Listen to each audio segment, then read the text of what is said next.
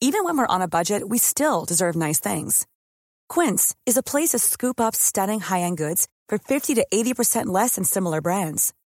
They have buttery soft cashmere sweaters starting at $50, luxurious Italian leather bags, and so much more.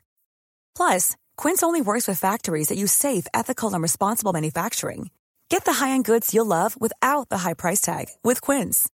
Go to quince.com/style for free shipping and 365-day returns.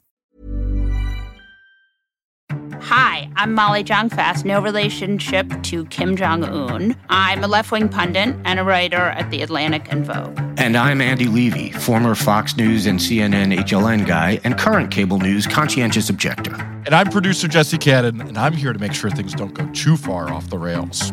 We're here to have fun, smart conversations with the wisest and funniest people in science and media and politics that help make what's happening today clearer. Our world has been turned upside down, and on the new Abnormal, we'll talk about the people who got us into this mess and how we'll hopefully get ourselves out of it. Oh yeah, we got a packed show today, that's right. First, we're going to talk to Evan McMullen, who of course is a former presidential candidate, but most notably today is a candidate for the U.S. Senate in Utah. And he's going to talk to us about his race out there.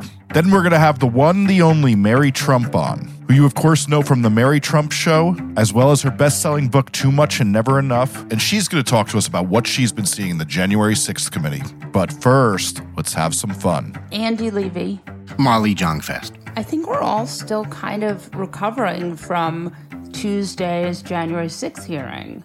Yeah, episode 7 of season 1 was pretty good. We got some really interesting stuff out of it. Basically, kind of what we all suspected, that everything that happened on January 6th was planned in advance by the president. Yeah, it's amazing how effective these hearings have been. I'm really shocked at how they've certainly captured our conversation and reminded us of what happened, which was actually look, stopping the peaceful transfer of power is a pretty big fucking deal, but it was 18 months ago, and it's sort of that. I feel like it sort of brought exactly what happened on January 6th back into the forefront. Yeah, absolutely. And just made it abundantly clear that the whole thing, the rally and then the march on the Capitol, were exactly what Trump and people like Stephen Miller, et cetera, wanted and what they had planned on. And that it wasn't any kind of,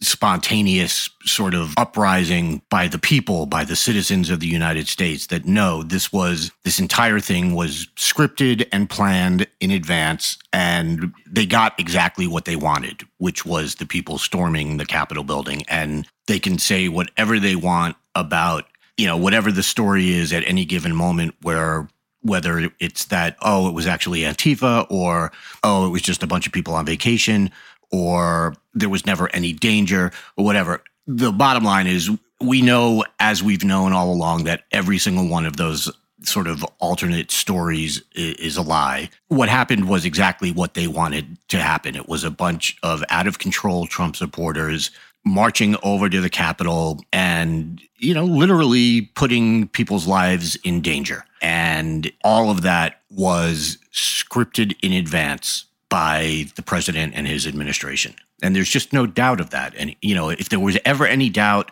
that maybe this was spontaneous, that's gone now. That's completely gone. Yeah, I think it's super interesting that they've been able to sort of tie some of these, and we haven't seen it yet, but they implied that they're able to tie Roger Stone and Mike Flynn to the Proud Boys. I mean, I think we've certainly seen, pictures of them, and there's clearly a relationship there, but obviously the committee has solid ties, and I think that's really relevant and important. Absolutely. All of that. And Steve Bannon, this was not in the committee, but the audio that was uncovered of him basically laying out what the plan was, which was to contest the election and claim you won, even if you hadn't, just to muddy the waters and make everything happen the way that it happened. It is 100% obvious that everything that happened was according to their plan. And I hope Merrick Garland wasn't too busy or had other plans while that hearing was going on, because I really hope he saw that and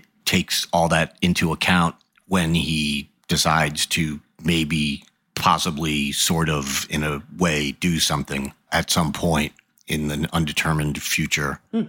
Well, they're making recommendations to him, right? Now they're connected with him. I mean, again, look, Merrick Garland is obviously not the man for this job, but hopefully he will hopefully still do what is needed. Yeah, that would be nice. And I realized something sort of in the last few days that, there's all this talk that, well, it might not be good for the country to criminally charge a former president, and it could be bad to have a trial well, we have a mechanism for dealing with stuff like that. It's called Guantanamo Bay. That's where we put people who we don't want to put on trial because it might be too dangerous to have them testify in open court and have public hearings. We put them in Guantanamo Bay. It's just sitting there. So if you need another option, Mr. Garland, there you go. I'm helping you out here. Again, there's reporting today that he plans on running, and he's going to announce before the midterms, if you don't prosecute him for the crimes we all know he did, he's going to run again, and next time you're not going to be able to get rid of him. And I think that it's so clear that, how much more proof do you need? They're intimidating witnesses. Like, you don't call up witnesses and say, like, you're not going to talk. We know he's called a support staff. You don't do that if you're not guilty. Like, that's the kind of thing guilty people do. That's the kind of thing guilty people in the mafia do, but it's the kind of thing guilty people do. Well, yeah, but that is exactly what the people in the mafia do, and this is what we're talking about here. We're talking about, the Trump crime family, or call it what you want. That's the exact correct analogy, I think, this was literal mob rule. For all intents and purposes, they are a mob family. They do everything to enrich themselves. I mean, look, you could even argue that, the mafia took care of sort of the neighborhood and their people. And actually, I'm obviously not defending the mafia, but in Trump's, in their case, it is nothing but straight up selfishness and me, and us, and not giving a shit about anybody else who's not part of the family. Just watching the hearing after the last one with Cassidy Hutchinson's testimony, which just was riveting from the first minute, I thought this one got off to a slower start, and I was a little nervous, but then it was obvious what they were doing. They were connecting the dots and putting the web together, and with the Oath Keepers and the Proud Boys, as you said, sort of tying that directly to Trump advisors like Roger Stone. And they did a really, really good job by the end of just showing exactly who these people are. It just continues to be kind of gobsmacking. And even though we know what happened, it still continues to be gobsmacking, if that makes any sense. No, it does. And a lot of it is, there's stuff that we know, like in our hearts, but we didn't know. They are laying out the parts that we now know, the stuff that we all suspected, and we were all like, well, clearly this is what they wanted and this is what Trump did. But maybe we just assumed that, and based on, his whole life, basically. But what they're doing is giving you the actual evidence that what you know in your heart is actually true.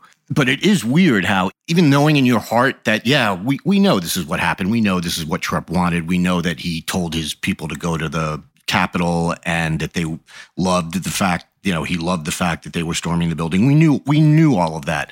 But then when you see the actual evidence, you're so like, holy shit, this is exactly what he planned. It really is. And so you're right. It's like you're still sort of gobsmacked by it, even though you knew that was the case before you watched the hearing. But that's how they've done such a good job of laying out the evidence, and, between the witness interviews and the texts and the emails. And you had those texts between Brad Parscale and Katrina Pearson, where Brad is basically admitting that they got people killed. And she is like, no, we didn't. And he's like, Christina, please. Yes, we did. And then, of course, 2 weeks later, he's taking money from Trump for PACs and stuff like that, because these people, if they ever have a conscience, it has a very quick expiration date. But you saw like that one sort of moment of actual self-awareness that, oh my God, I'm a bad person. Like I said, a day or two later, they shrug it off. But you saw that. It was amazing to actually see it, even though, like, these are bad people. We've been given evidence time after time after time that these are bad people. But then you actually see that at least for a minute, they have that little flicker of self-recognition. And it's like, wow, that's really powerful. Again, then they go right back to being bad people, but it's still something to see. I was shocked that Brad Parscale had a moment of conscience. I mean, just shocked. I know. It was like absolutely everything I've ever seen. I mean, I think of like the photos of him being arrested, shirtless. The police were called by his wife. Again, yeah, there were never charges filed, I don't think, but certainly a lot of people can go through their whole lives without ever having that experience.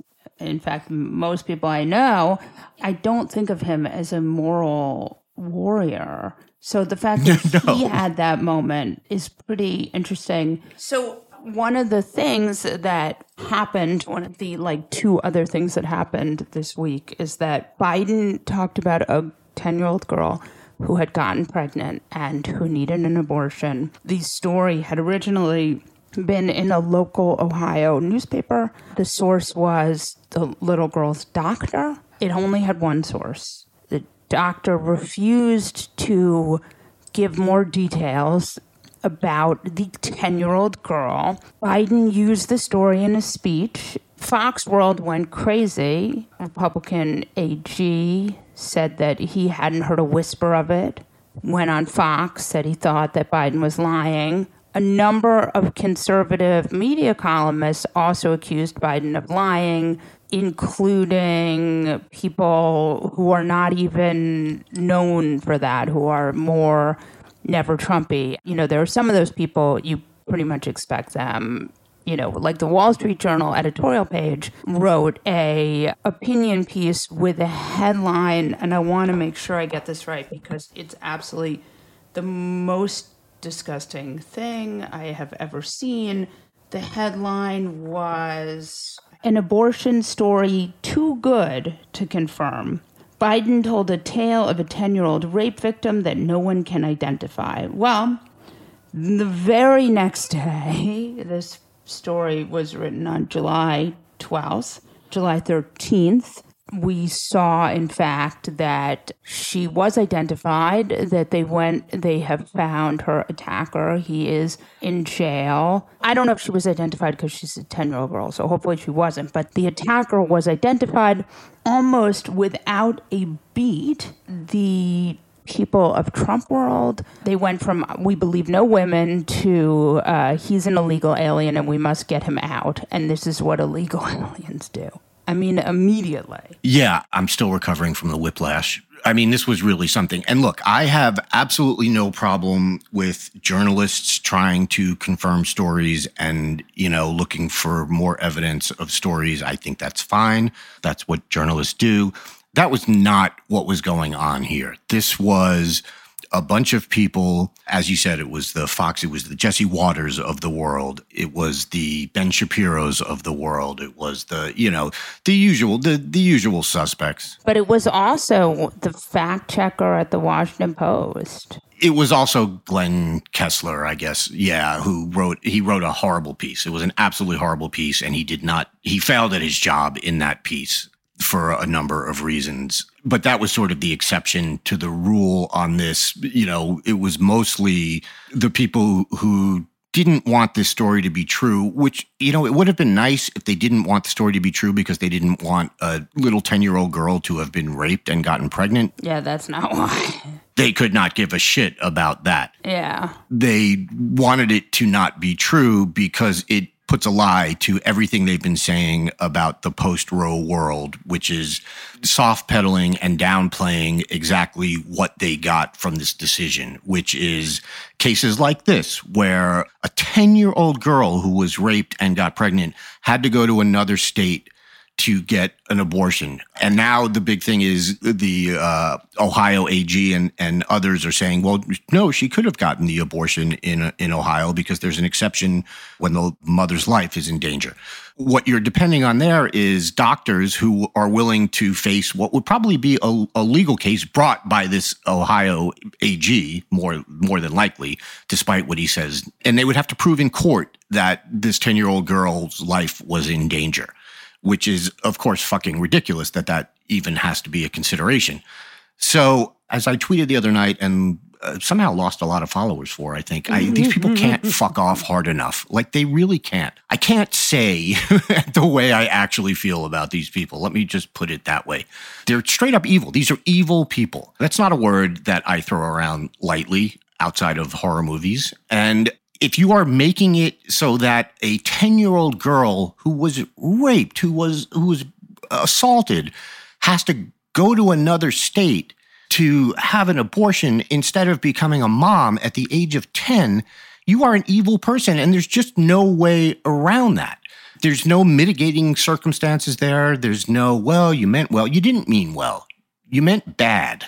All these people just, again, I can't say what I'm actually thinking because it might be actionable. Yeah, I mean, I also think like some of the argument they made was, this is Glenn Kessler, an abortion by a 10-year-old is pretty rare. Again, there's no like a link to what the numbers are. The Columbus Dispatch reported in 2020, 52 people under the age of 15 received an abortion in Ohio. Definitions of rare may vary, but if 52, that exists. I mean, it just was interesting that they just jumped all over this. It was like you really do see how much this abortion issue on the right, they desperately want us to think that there are these sex-crazed women who are aborting fetuses, at 40 weeks to kill them because they love to kill babies. You know what I mean? Like that's right. I mean, I remember sitting at CPAC and then being like, and they kill the baby right when it comes out. Like, and I know in my own experience, like, I've never had an abortion, but I have had 2 pregnancies and 1 pregnancy where there was a chance that I had this baby that was going to die and, had the baby had the disease where they were going to die, I was going to have an abortion. And he turned out to be fine, and he's 18 now. And, but like, and the people I know in my concrete life, and again, these are purely anecdotal stories, but the people I know, I had a friend who had to have an abortion because the baby was dead. This sort of activist culture would like us to say we don't have to apologize for the abortions we have.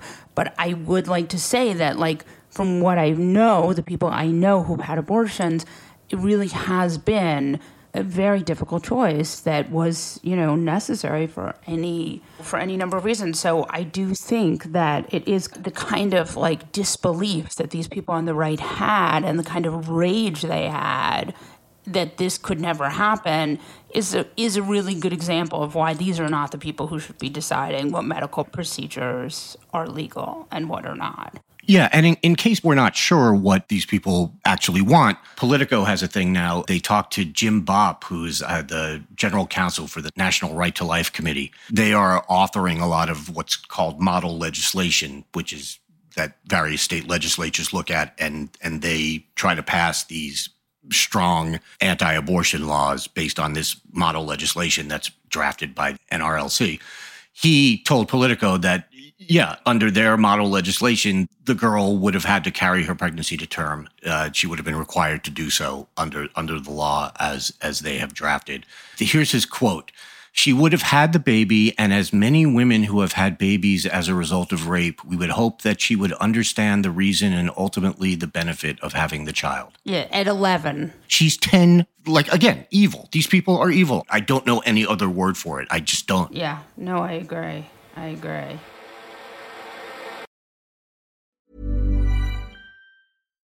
Here's a cool fact. A crocodile can't stick out its tongue.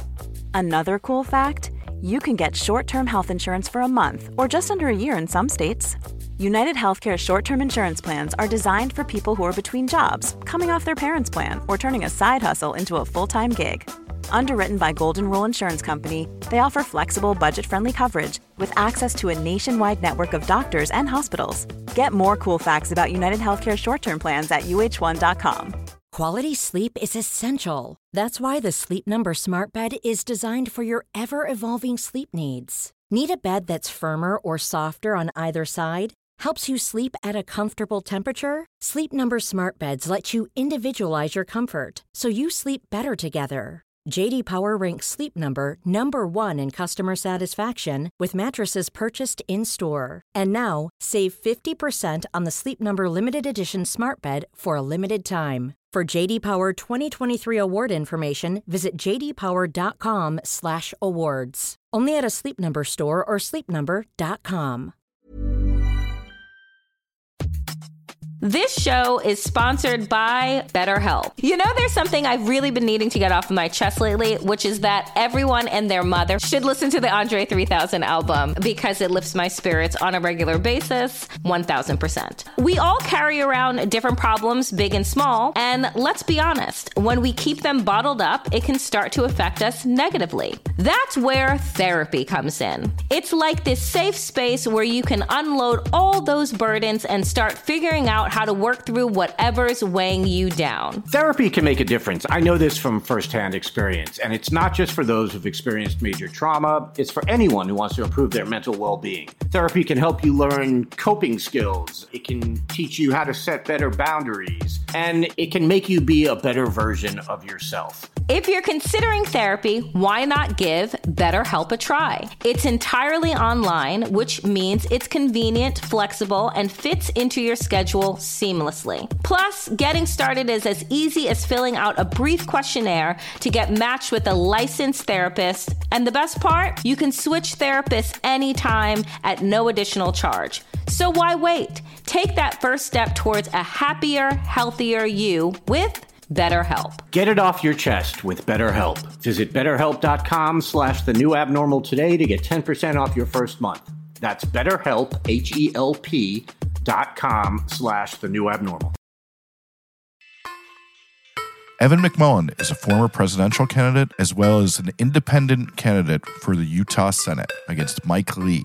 Welcome back to the New Abnormal, Evan McMullin. Great to be with you, Molly. Thanks for having me. I'm really glad you're back because I was watching the hearings and I was thinking that I wanted to talk to you because though Mike Lee has not been in this particular episode of Donald Trump tries to overturn an election, he has been in other episodes along the way. I mean, you're a person who was sort of an early take a stand against what has happened to the Republican Party. How did you feel watching those hearings? You know, I've been thinking a lot about Greg Pence, former Vice President Pence's older brother, who now holds Mike Pence's former seat in Congress in the same district. And I think the Republican Party right now largely is Greg Pence. And Greg Pence was with the vice president on January 6th and was ferried out of harm's way in the Capitol by the Secret Service with his younger brother, the vice president.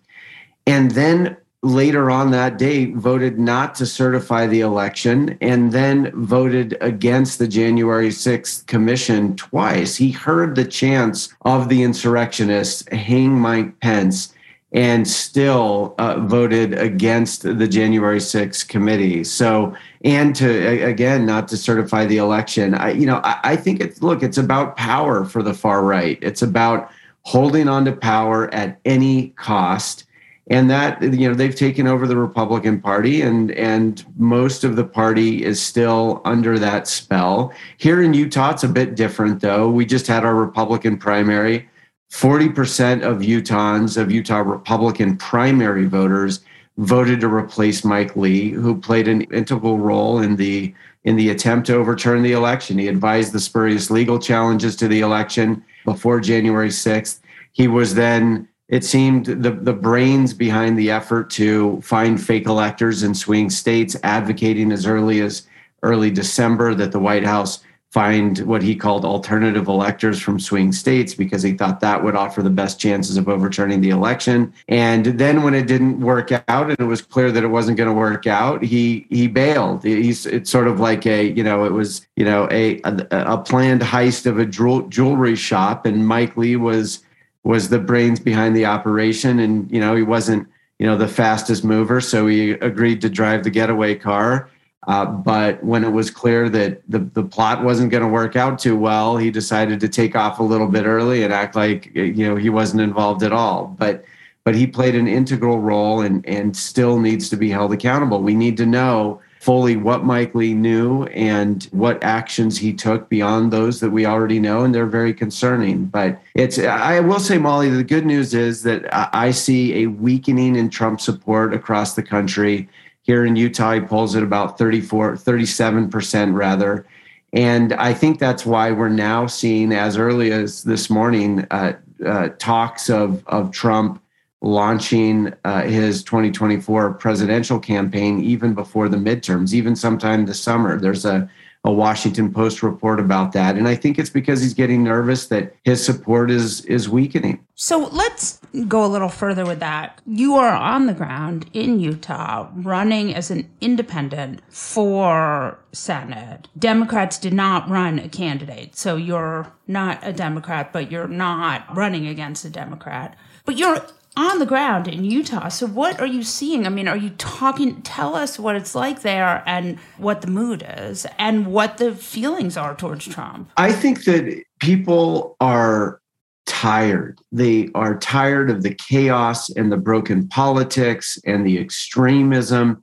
I ran out of contacts last week, and this week had to go get my eyes checked so I could make a new order of contacts. And I went to a new optometrist this time. And while I was there, the doctor recognized me and told me that he had almost voted for me in 2016, but in the ballot, in the voting booth, decided that he was a Republican and pretty conservative, I think. And he said, look, I just couldn't vote for a Democrat and was more worried about a Democrat winning the White House. So even though I preferred you, I voted for Trump. And I know that 13% of the electorate in 2016 did that. They preferred me, but they voted for Trump. And we won in a three-way race, 21.5% of the vote. But he went on to say that he voted for Trump again in 2020. But he said, I quote him, "I half regret it now." And I said, well, why? And he said, he's just too divisive. I'm just so tired of all the division. And I said, okay, well, that's interesting. We talked about some other things. And then I asked him, well, what do you think about Mike Lee and Senator Romney? Do you support them or one of them? He said, I really like Senator Romney, but I can't support Mike Lee anymore. And I said, well, why not? And he said, he's just too divisive. I'm just tired of it. And, here in Utah, we're experiencing a lot of challenges. We've got inflation that's worse than many other states. We've got severe drought problems caused by climate change. We've got, severe air quality problems in the summer, especially during the fire season. And then the usual things, high healthcare costs and on and on. But people here just have a sense that our politics are broken nationally, and we need change, but it needs to be more constructive change.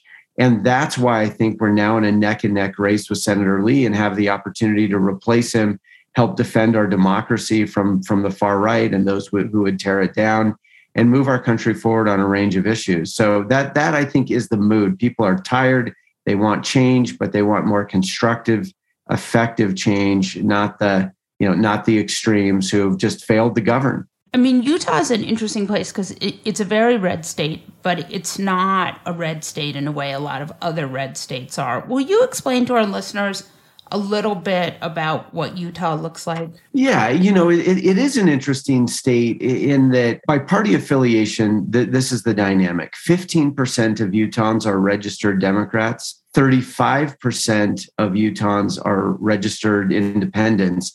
And they lean as a whole Democratic. Now, there are conservative independents, of course, but those independents increasingly have leaned Democratic. And then 50% of Utahns are Republicans, and about a third of those have been committed anti-Trumpers, frankly. So I would call them principled Republicans, to put it more positively. And now we see about 40% of Republican primary voters, and of course, they tend to be more conservative and more engaged than the general election Republican electorate. So about 40% in this last primary voted against Mike Lee, which means that I think that principled Republican group of Republicans is now growing in Utah, which is a good thing. The other thing, according to our polling, if you ask Utah Republicans, who's more or what's more important to you, the party or Donald Trump?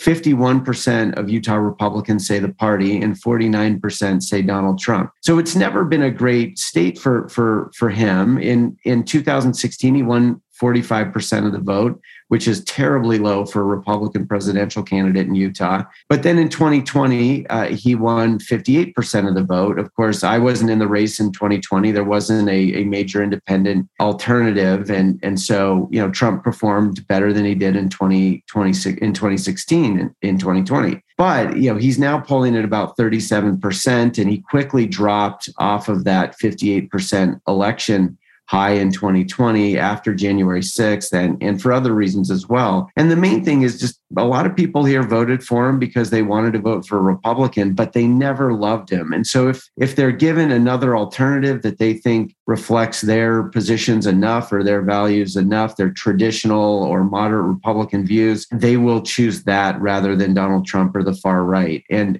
that's, that in part is what gives me optimism about our future here in Utah, but what we can do as a country as well. Do you think that the January 6th committee is having a real impact in Utah? Like, do voters talk to you about it? Do you think people, I know what my bubble thinks, but I'm curious what you're seeing with voters. Yeah, I don't think, and I don't think we should expect there to be a dramatic shift because of the January 6th hearings.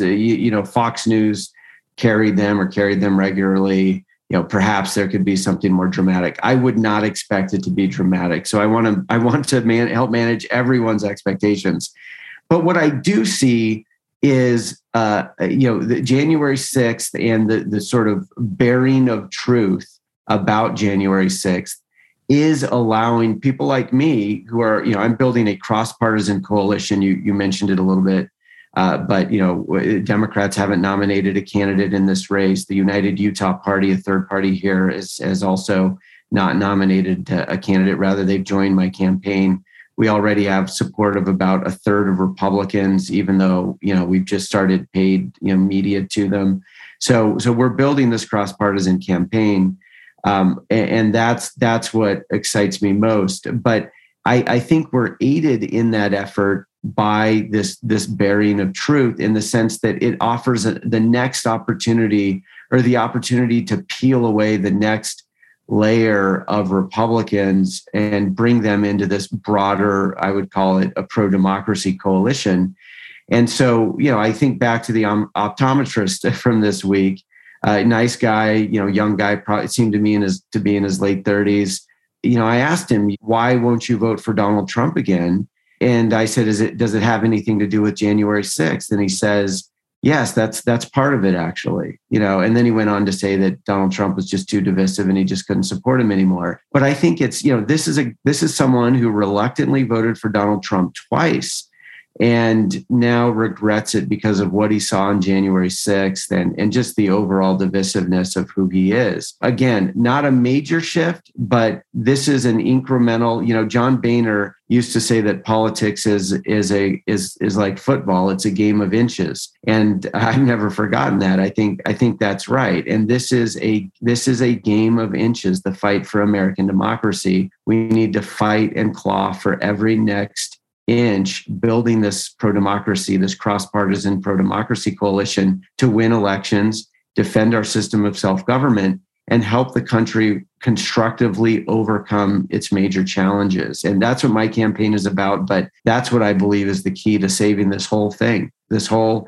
experiment in freedom that is the American Republic. There's been a lot of polling recently saying a lot of things. One of the things that a lot of these polls have said is that people are mad at democracy. They don't feel like it's working. They're fed up. I mean, does that worry you? I mean, do you think there are enough Americans who sort of believe in the central tenets to keep this thing going? I mean, are you worried about that? I worry that there aren't enough voters who cast a vote first and foremost for the defense of our Constitution, for example, upholding our democratic republic. I wish it were the case. You know, if we were talking baseball here and you supported one team and I supported the other, you know, when push comes to shove, we both probably, though we may hate each other's teams, we may hate each other as fans of each other's teams, but we're both equally committed to the rules because we just have to have the rules or there's no game. In this case, there's no republic without, you know, the structure and the rules and the laws and the institutions that uphold our democracy. So I wish that were the case, but the reality is it just isn't. But this is the opportunity, Molly, and the need for the democracy movement.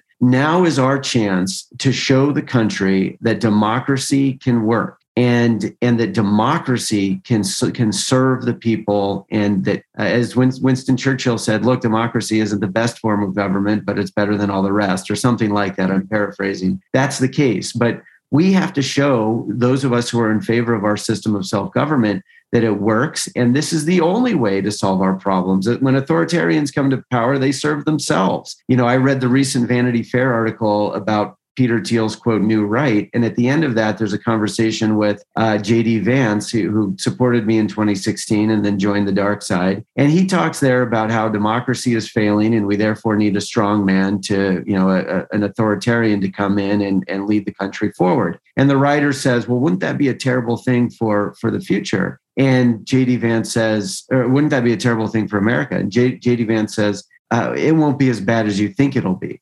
Which is a really chilling sort of thing to say. But look, the reality is we have to show the far right, and I think extremes in general, always fail to govern. Now is our chance to step into the void as a pro-democracy, cross-partisan coalition and help the country overcome inflation, help the country protect its air and water, help the country lower healthcare costs. But we've got to be able to stand up to the corruption in the system. And that's why in my campaign, I'm not taking any PAC or special interest group money. About half of Mike Lee's money comes from PACs and special interest groups, mostly outside of Utah. And so it's no wonder, for example, why he doesn't represent Utah. And that's a reflection of our entire system right now. So we have to be real ourselves about defending democracy, about standing up to the corrupting influences in it and putting people first. And that's what this campaign is about. I'm running as an independent, you know, independent of parties, independent of party bosses, but also independent of the corrupting influence of money in politics.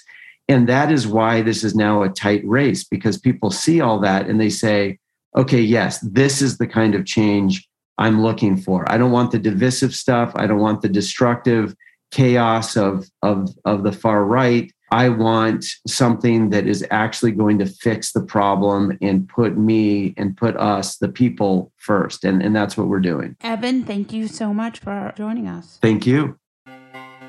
Mary Trump is the host of The Mary Trump Show and the author of Too Much and Never Enough, as well as The Reckoning. Welcome back to the new abnormal, Mary Trump.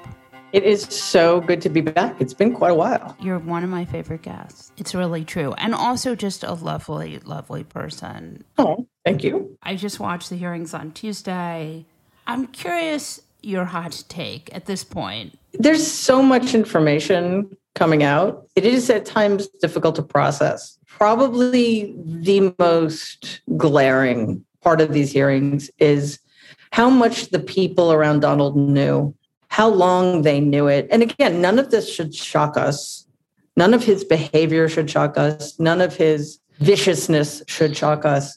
But how long they stayed silent, how long they protected him, knowing what they knew. And I don't just mean in real time. I mean when there was an opportunity to do something even after January 6th. I just want to add on that I actually had that same thought when I was listening to the hearings, that like, oh my God, so many people covered for him. When you listen to Cassidy Hutchinson about the catch-up and about the throwing the stuff on the wall and about the, look, there are any number of crimes, but I just thought to myself, like, this man had a sort of a vast web of people covering for him. Yeah, and I think the plate throwing incident was not recent.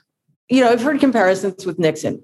Well, when Nixon was rambling around the White House drunk off of his ass, that was during Watergate. I'm not saying that he didn't do other untoward things, but the point is that, do we really think Donald wasn't behaving like this every step along the way for all of those 4 years? Do we really think he took the first impeachment calmly, or took any thwarting of his desire for power or whatever? Do we think that he was just calm, cool, and collected then, and it was only after the election that he started losing? Of course not. So the silence, the enabling, they're continuing to admire him is so egregious and almost incomprehensible. That is the thing that I was struck by too, and like the weird familial cover-ups. This is a stupid thing, but it's clearly what you do when your father is a volatile dictator, right? Is that you cover for him. So when the chief of staff said they sent her to keep him calm, and then they asked her if she had gone to keep him calm, and she said, I don't know why you would ever think that, when it's been reported like 10 million times, like just these little ways in which the family system of the Trump family is sort of disintegrating in front of our very eyes. Yeah, and we knew, or should have known, that this was what would happen when it got to the point where Donald was in serious trouble that even he may not be able to get out of. Ivanka clearly has come down on the side of protecting herself, and her way to do that is quietly. She'll tell as little of the truth as she can, although apparently she may have perjured herself. I can't wait to hear more about that. And then she'll just slink away and pretend she was never really involved. Whereas Donnie, on the other hand, seeing a vacuum, is going to go all in. And again, it goes back to the fact that all of these relationships are both conditional and transactional. Yeah. Explain that a little more with Donnie, because I just am curious what you mean. I think it's not evenly split, conditional, transactional. I think with Ivanka, it's more transactional than conditional. And with Donnie, it's the other way around. He has always been the least favored, right? Right. Clearly, this upsets him.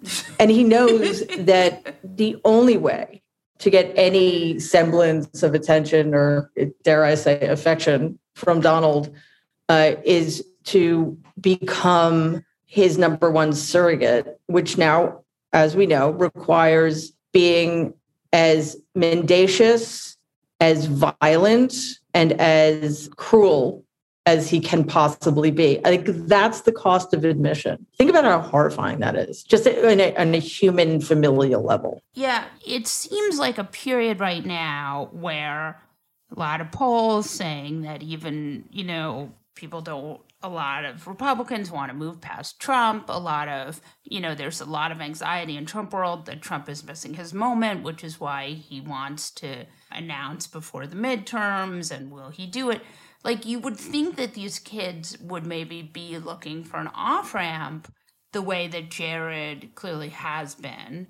But it almost feels like with Junior, he's just sort of gone more all in, and not in a way to diversify his, like someone like Junior, again, I'm no fan of Junior's and he's no fan of mine, but he could win a congressional seat.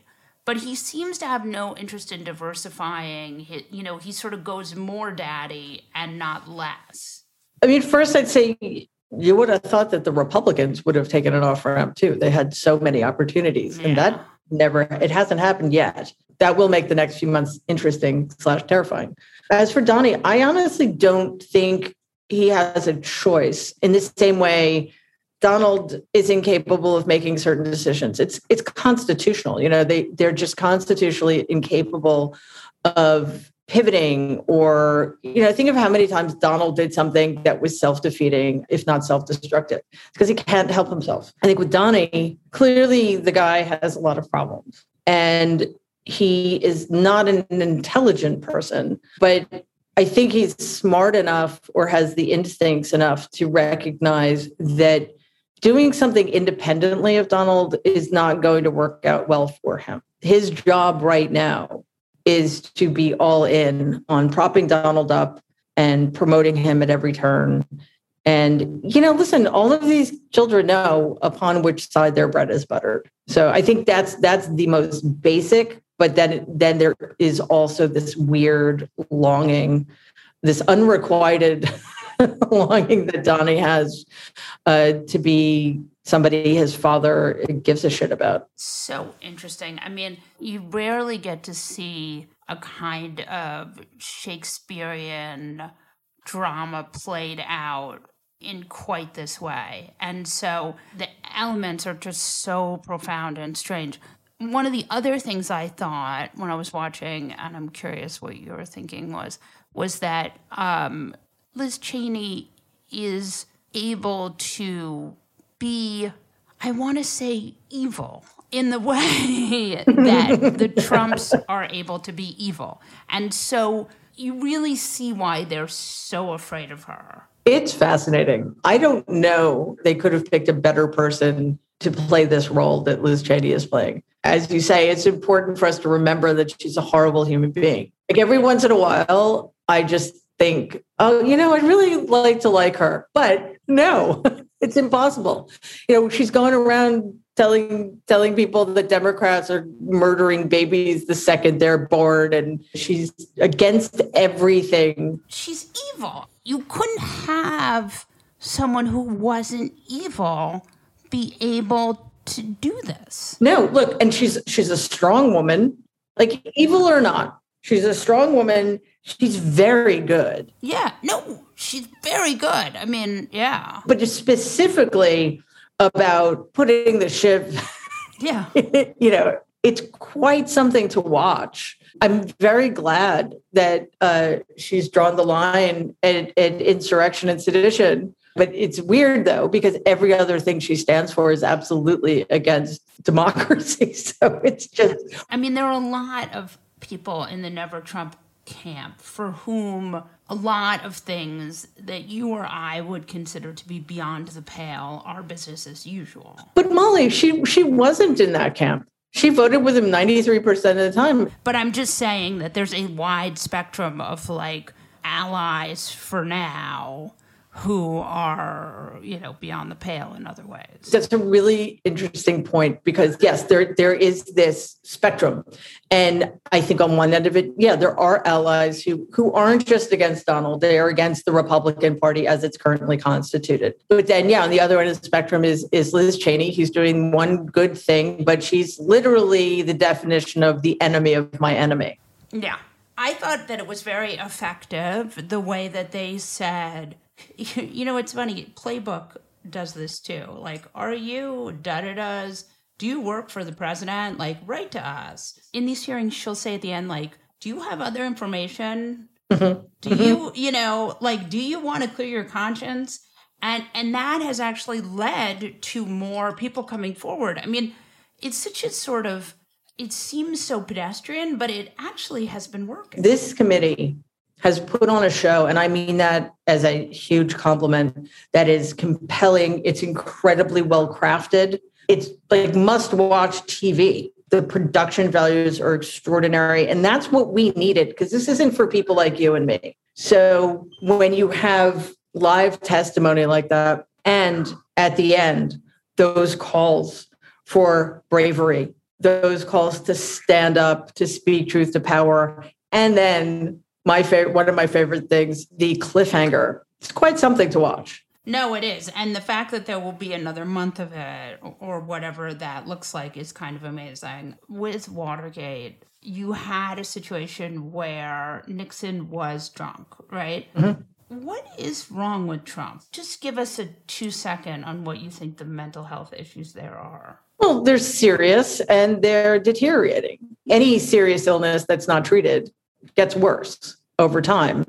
And again, I can't say about specifics, but this is somebody, whatever his other addictions may or may not be, he's addicted to attention. Right. He's addicted to being at the center of attention. I'm sure he's as riveted by these hearings as we are, but in completely different ways.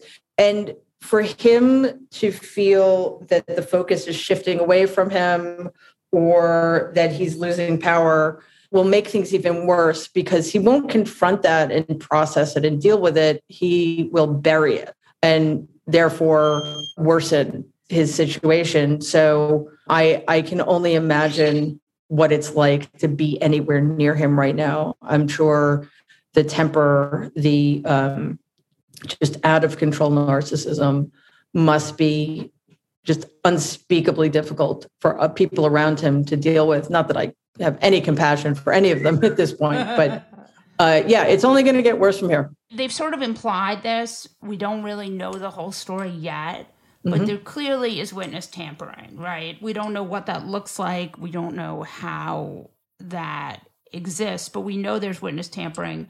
You know, there's even a phone call that happened more recently. I mean, you think he's like going around calling witnesses, making sure they don't talk? Sounds like he is. Again, this is totally supposition.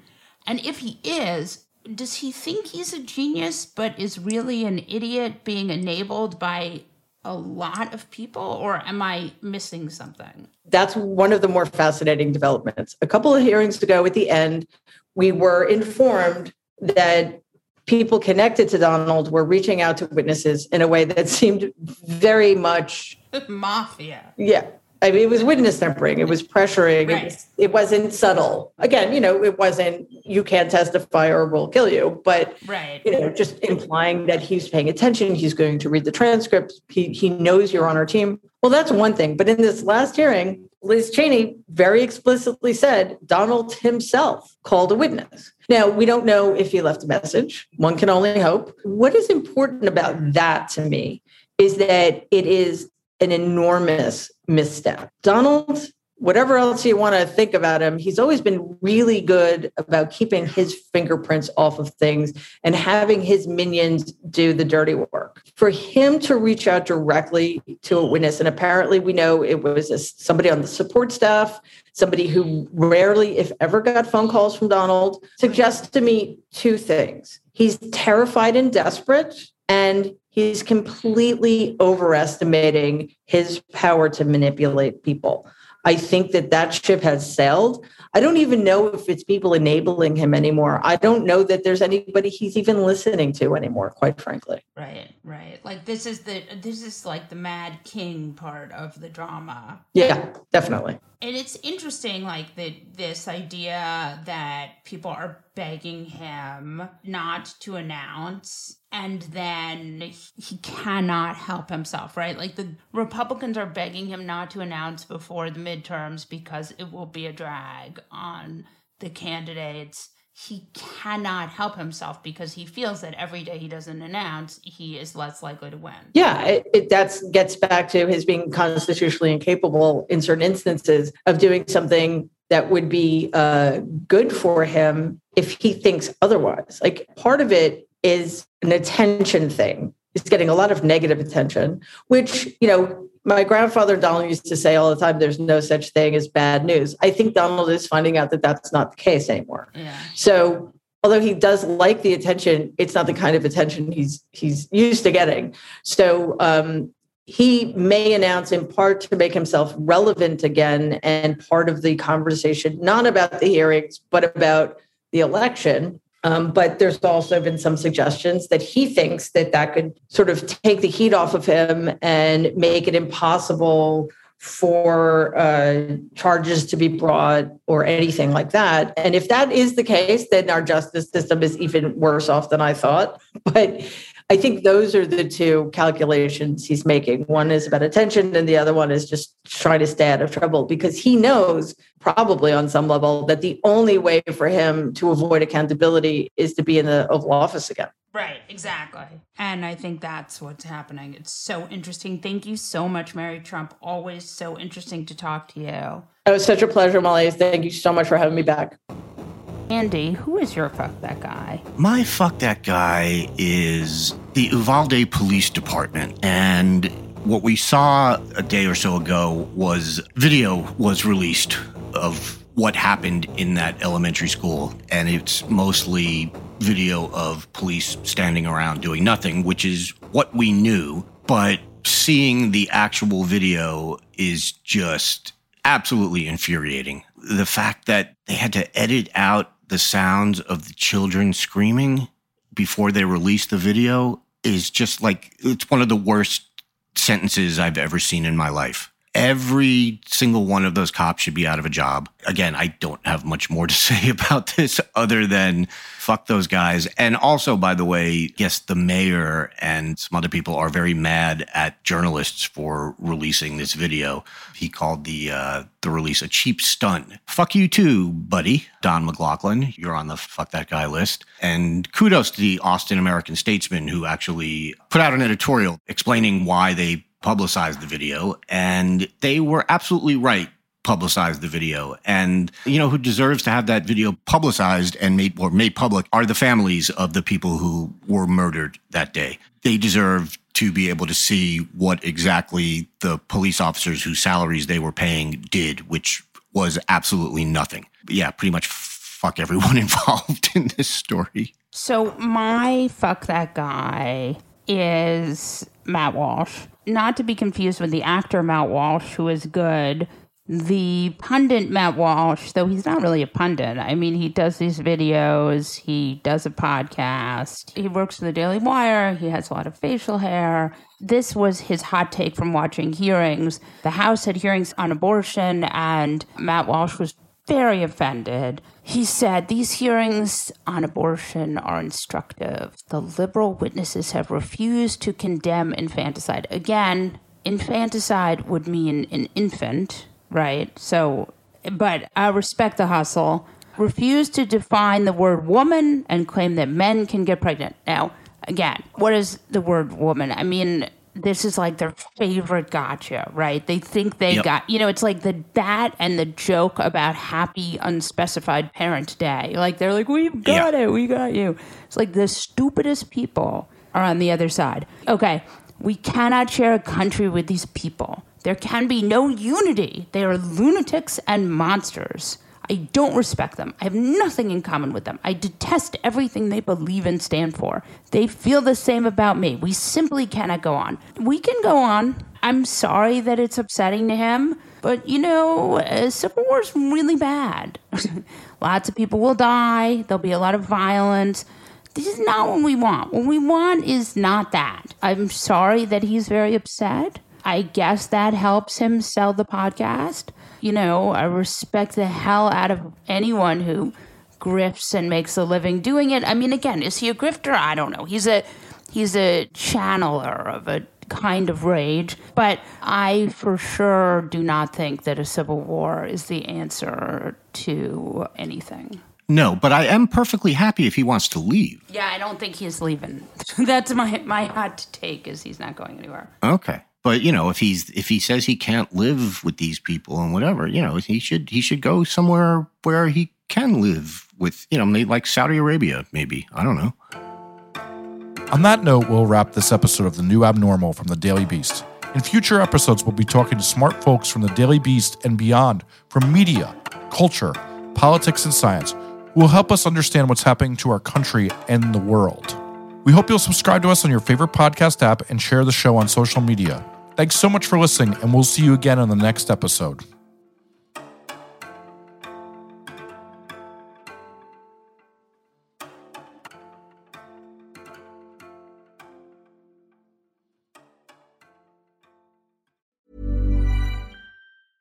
Even when we're on a budget, we still deserve nice things.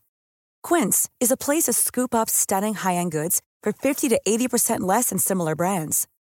They have buttery soft cashmere sweaters starting at $50, luxurious Italian leather bags, and so much more. Plus, Quince only works with factories that use safe, ethical, and responsible manufacturing. Get the high-end goods you'll love without the high price tag with Quince. Go to quince.com/style for free shipping and 365-day returns.